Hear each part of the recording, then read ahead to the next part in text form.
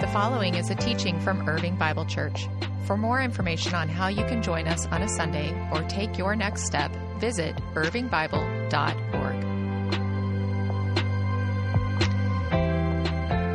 It was time for the Jewish Passover. Jesus went up to Jerusalem. In the temple courts, he found people selling cattle, sheep, and doves, and others sitting at tables exchanging money. So he made a whip out of cords and drove all from the temple courts, both sheep and cattle. He scattered the coins of the money changers and overturned their tables. To those who sold doves, he said, "Get these out of here. Stop turning my Father's house into a market."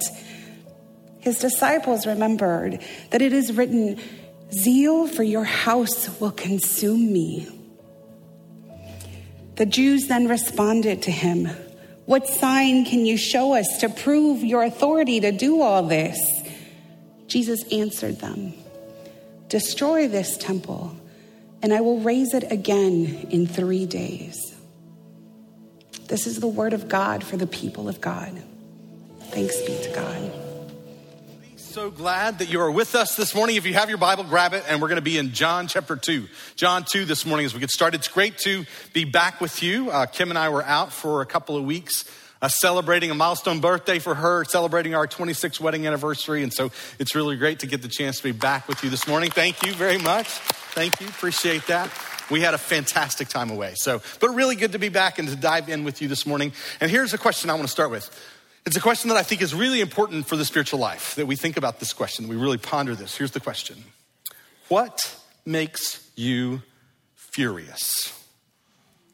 Right? What makes you furious? I don't know if any of you, like me, had an opportunity to get good and mad this past week. I was in some circumstances that sort of took me back to I think what was a wrong done to one of my kids, and I just was mad. And it's worth paying attention to this question, what makes you furious? And this is, of course, one of those no elbow questions, right? If the source of your fury happens to be sitting next to you this morning. But it's a really important thing for us to think about. What makes you mad, right? What makes you furious? And here's part of why that question is so important. Because what makes you furious oftentimes reveals what you love, right? The things that make you really angry oftentimes reflect what you really care about, what you value most deeply. And if I'm really being honest with you, I have to acknowledge that when I do this introspective work, what makes me mad? What does my fury reveal about what I love? It oftentimes reveals that what I most deeply care about is me. Now, here's an interesting question. What made Jesus furious? We're going to look at a story this morning where we see the fury of Jesus on display. And let's just acknowledge that fury is not something that we oftentimes associate with Jesus, right? We tend to think of Jesus as calm and compassionate, a non-anxious presence, that Jesus is that gentle Jesus, meek and mild. And yet this story that we're going to look at this morning, we see the fury of Jesus on display.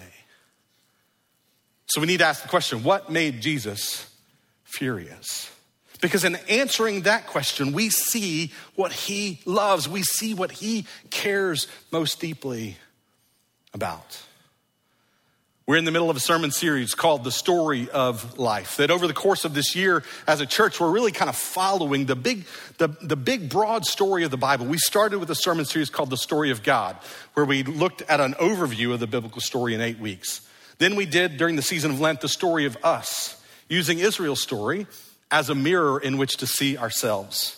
And now we're in this Easter season talking about the story of life, the pinnacle of the big biblical story in the life and ministry of Jesus.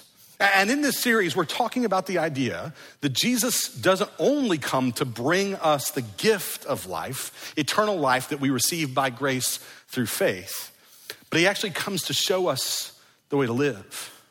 He shows us what the kind of life that God wants to form in us looks like. So often when we talk about the good news of Jesus, it tends to focus on two things. His death and ours, right? Do you know if you died tonight that you'd go to be with Jesus? And that's a really important question, but there's another question. What if you don't? Do you have something to live for? Do you know how to live?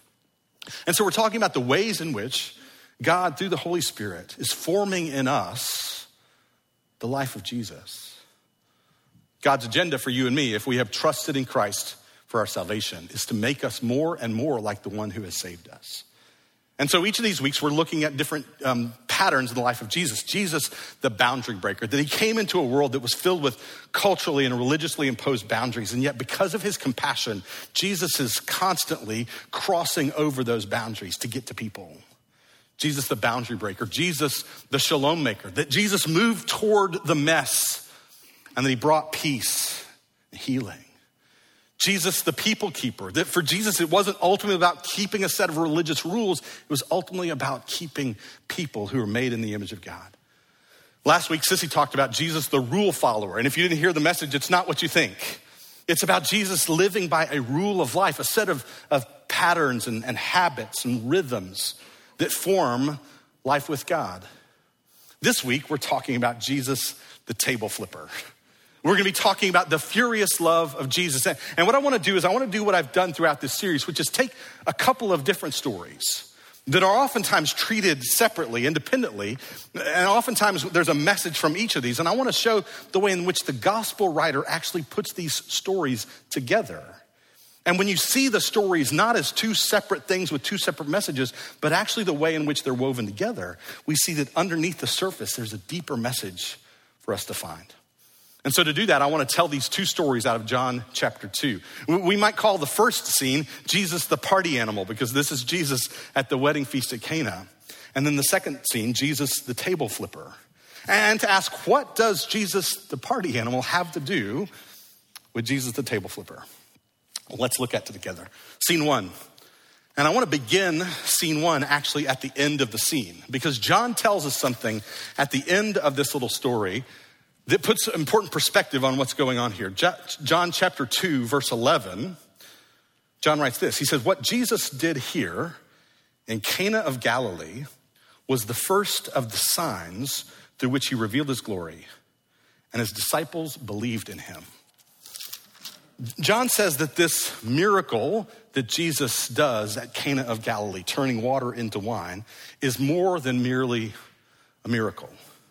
A miracle would be to take one substance, water, and change it into another, wine, demonstrating Jesus' miraculous power. And certainly that's going on here. But John says there's more to this story than merely a miracle. More to this story than merely Jesus' power to turn one thing into another. John says this is a sign. And a sign is something that points to something bigger than itself. And so as we look at this story play out, we need to be watching for in what ways is this a sign. Look with me, beginning in verse 1. On the third day, a wedding took place in Cana of Galilee. Jesus' mother was there, and Jesus and his disciples had also been invited to the wedding. When the wine was gone, Jesus' mother said to him, they have no more wine.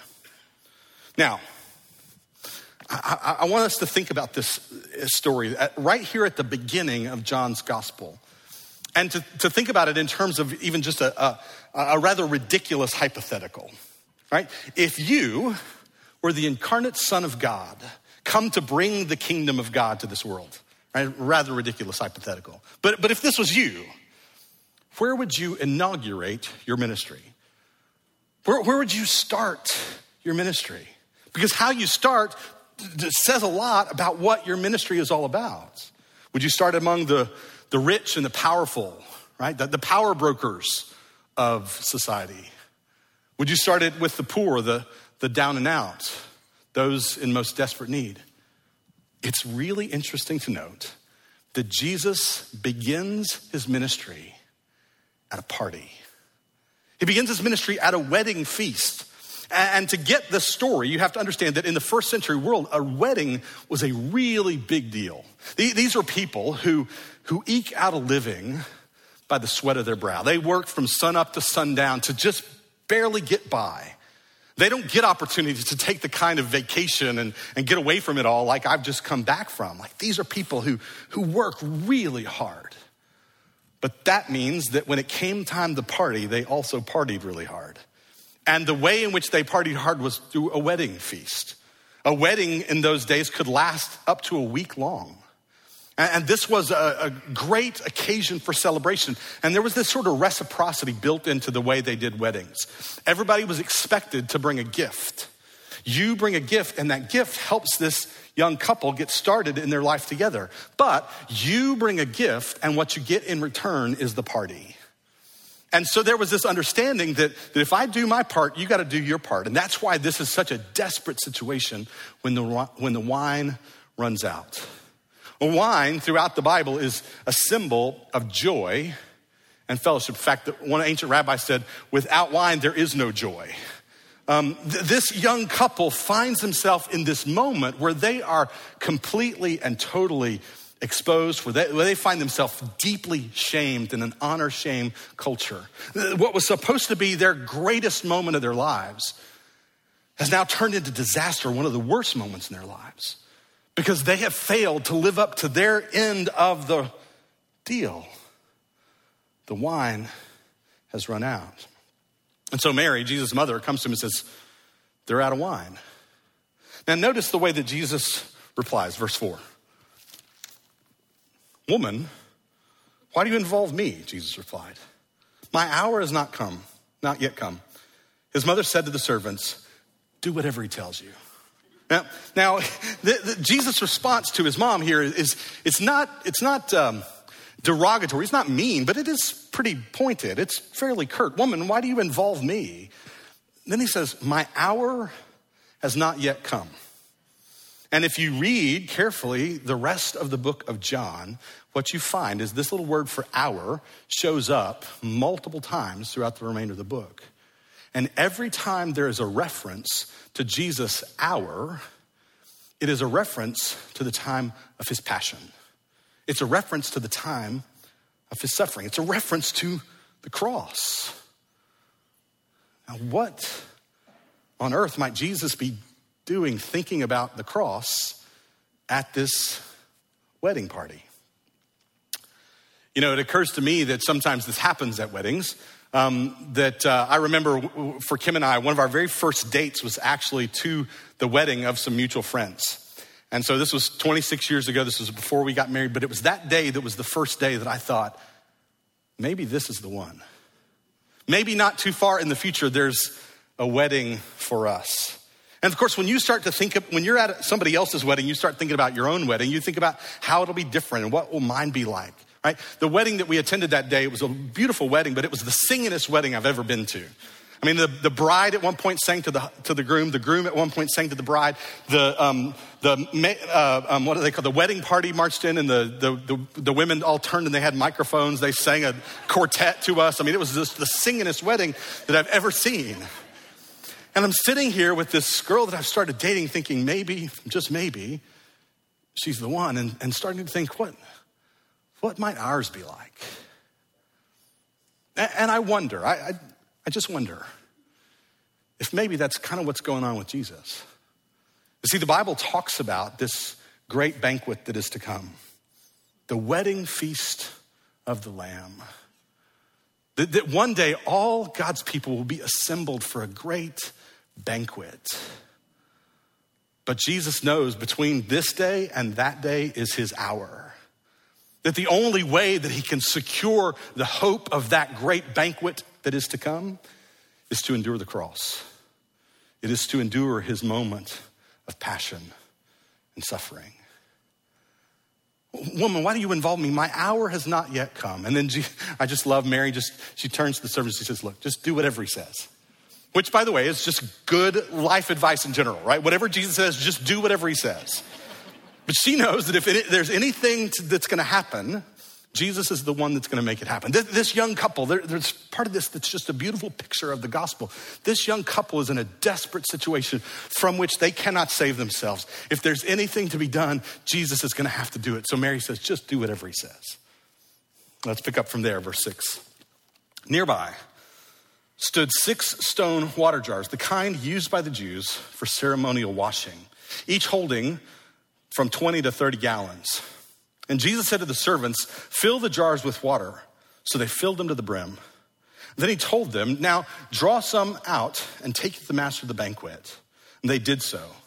And the master of the banquet tasted the water that had been turned into wine.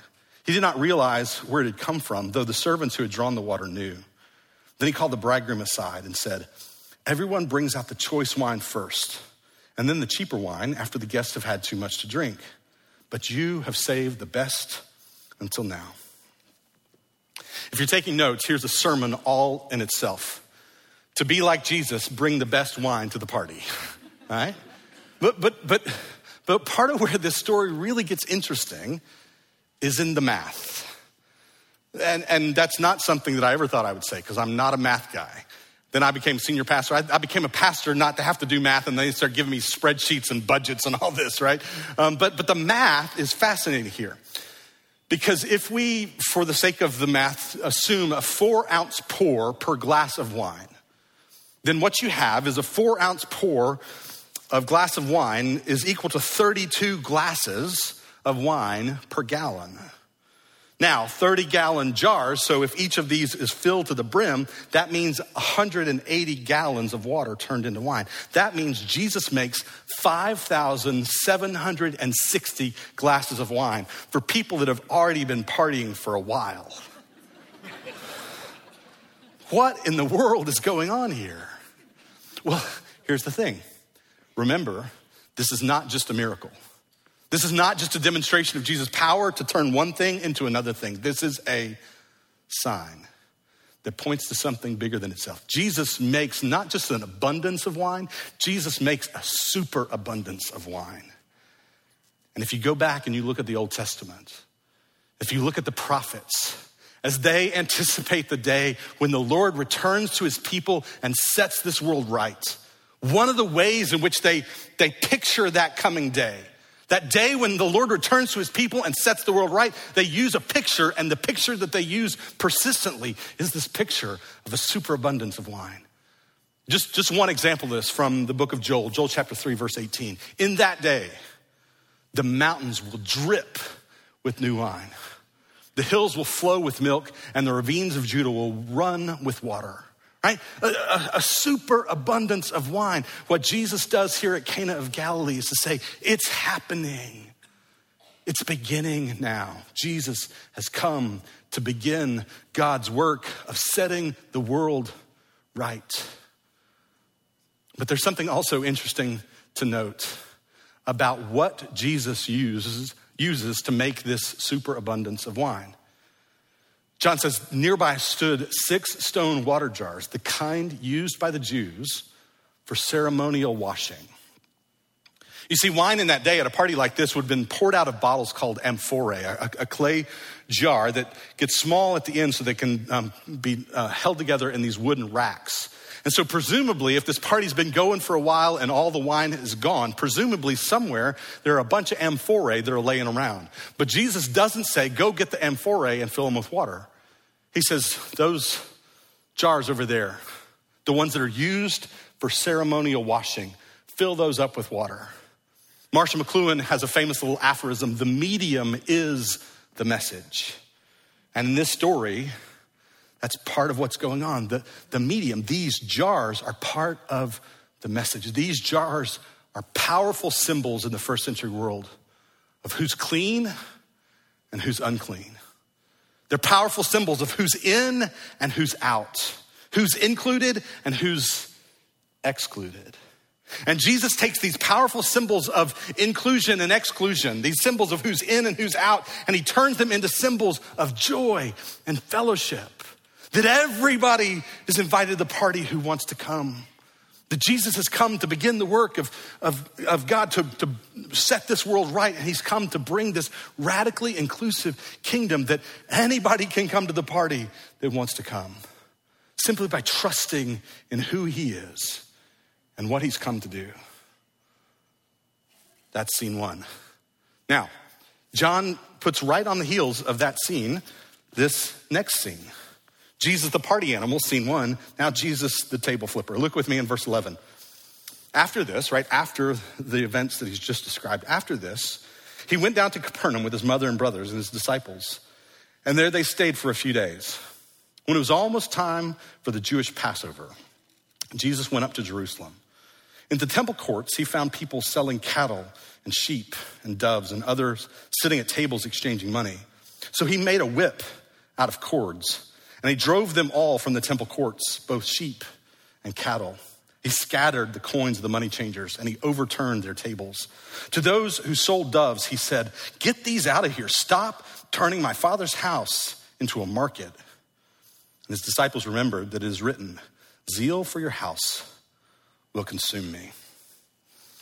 So here is the furious love of Jesus turning over the tables in the temple courts. What's happening? Well, we get an important clue, an orientation to what's happening when John tells us that it was about time for the Passover. In the first century, the city of Jerusalem had a population of between 20 and 30,000 people who lived there. But during the Passover, pilgrims would come from all over. They'd come from far and wide and descend on the city for the great feast of Passover. The population of the city would swell by as much as up to 150,000 additional people. Now think about it. 150,000 people come to town for the Passover, and all of them need a sacrifice. If the population of humans increases by 150,000, right? How many more sheep do you need in town for that many people? If the city swelled by the thousands, the sheep swell by at least hundreds, if not thousands. And all of this chaos now is descending here on the temple courts. In addition to that, you have these money changers. People would come from a long distance bringing their money, and oftentimes they didn't bring their sheep with them because the whole idea of the sacrificial lamb had to be without blemish. If you're coming from 100 miles away and you bring your unblemished lamb, there's a good chance that over the course of that 100 miles, your lamb's gonna get a blemish. So you save up your money to be able to buy a lamb when you get to Jerusalem. But you've got your local currency and you need to exchange it. And so people would come into the temple to exchange money to buy a sacrificial lamb. And what was happening is they were being taken advantage of. They were being exploited in the temple by charging an exorbitant exchange rate because they're desperate to be able to buy their lamb for the sacrifice. And Jesus comes in and sees all this happening, and he is furious. But there's another aspect of this that we cannot miss if we're going to get this story. And that comes through actually in Mark's account of Jesus cleansing the temple in Mark chapter 11. In Mark chapter 11, we read this. The Jews, oops, that's not the right one. I'll go back to my notes over here. Let's see. Here we go. Mark 11, verse 17. As he taught them, he said, "Is it not written that my house will be called a house of prayer for all nations? But you've made it a den of robbers." What Jesus does here is he puts together two Old Testament quotations, one from Isaiah 56 and one from Jeremiah 7. Is it not written that my house will be called a house of prayer for all nations? Isaiah 56 is this beautiful declaration of God's love for the nations. God's heart, not just for the Jewish people, but for all people. That God's reason for choosing and blessing the Jewish people was so that they might be a light to all nations. Isaiah 56 declares God's great love for every tribe, nation, people, language, tongue, and race. God's heart for the nations. And the thing is that the temple, the largest section of the temple was called the court of the Gentiles. That's where the nations were supposed to be able to come to be near the presence of God and to worship him. And guess where all that chaos and all that commerce, all that exploitation is happening? In the court of the Gentiles. And Jesus is furious because they've missed the heart of God for the nations. when we speak about the heart of God for the nations, it seems an appropriate place for me to pause and address the racially and ethnically motivated violence that we've seen in this country in the last couple of weeks and even here in our community. That we, as followers of Jesus, should grieve with those who are mourning. That we should grieve with those who, because of these circumstances, find themselves prone to fear, anxiety, pain, and a deep sense of grief. May we, as God's people, grieve with those who grieve, mutually support one another, and stand together in solidarity. And as followers of Jesus, we should condemn the horrific violence that we've seen and the horrific ideology that gave rise to it. But the condemning part is the easy part. It's easy for us to make declarations of condemnation for the things that we've seen, for acts of white supremacist terrorism, for ethnically motivated violence. The condemnation is the easy part. The call of God on his people is that we would do more than merely condemn. At Irving Bible Church, we have always sought to live by the simple adage that it's better to light a candle than to curse the darkness. And don't get me wrong, there's some darkness that deserves some cursing. But we want to be people who do more than merely curse the darkness. We want to be people who light a candle. We want to be people who bring light into this dark world. That we want to be people as followers of Jesus who pray that God would deliver this country from racial and ethnic animosity and injustice, prejudice. That God would rid this nation of the scourge of white supremacy. And that God would heal this nation from the wounds of its past and its present. And then we should be those who dedicate ourselves not just to praying, but to dedicate ourselves to being used by God as the means through which he brings those prayers to realization in our world. That yes, we condemn these horrific things that we've seen, but we don't just curse the darkness, we bring light into the midst of it. And this is what we see in this story of Jesus, the table flipper. Jesus' furious love shows us his heart for the excluded and the exploited. That here we see Jesus' love for those who've been mistreated and dealt with unjustly. And that should be instruction and inspiration for us as his followers. That in the furious love of Jesus, we see his heart for the excluded and the exploited.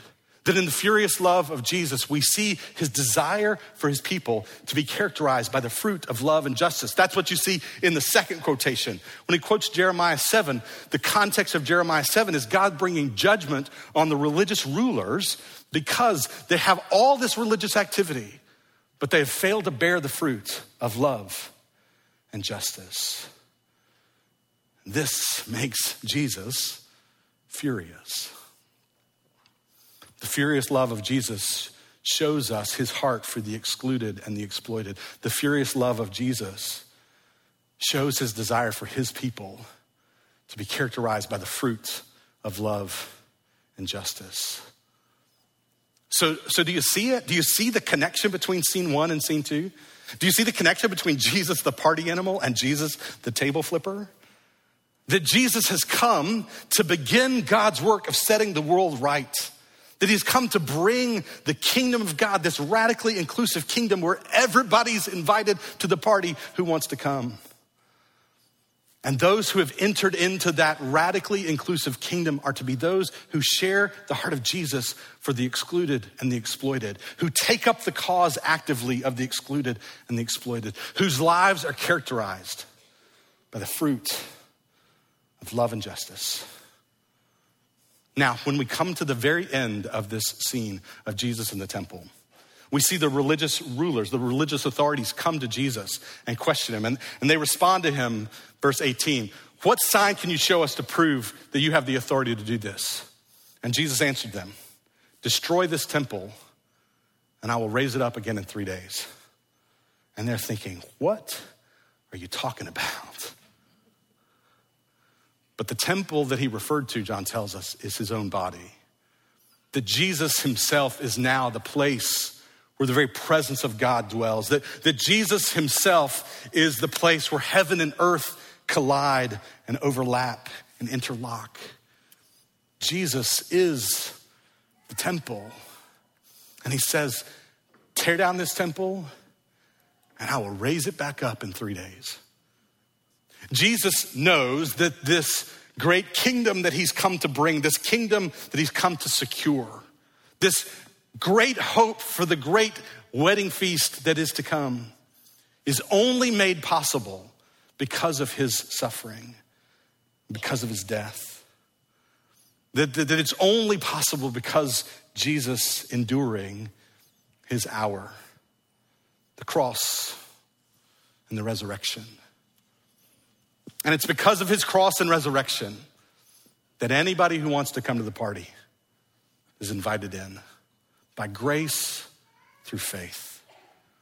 And it's because of Jesus' death and resurrection that then we who are his followers seek to live his life in this world, seek to share his heart for the excluded and the exploited, and seek to live lives that bear the fruit of love and justice. Thank you for listening to this teaching from Irving Bible Church. For more information on how to join us on a Sunday or take your next step, visit irvingbible.org.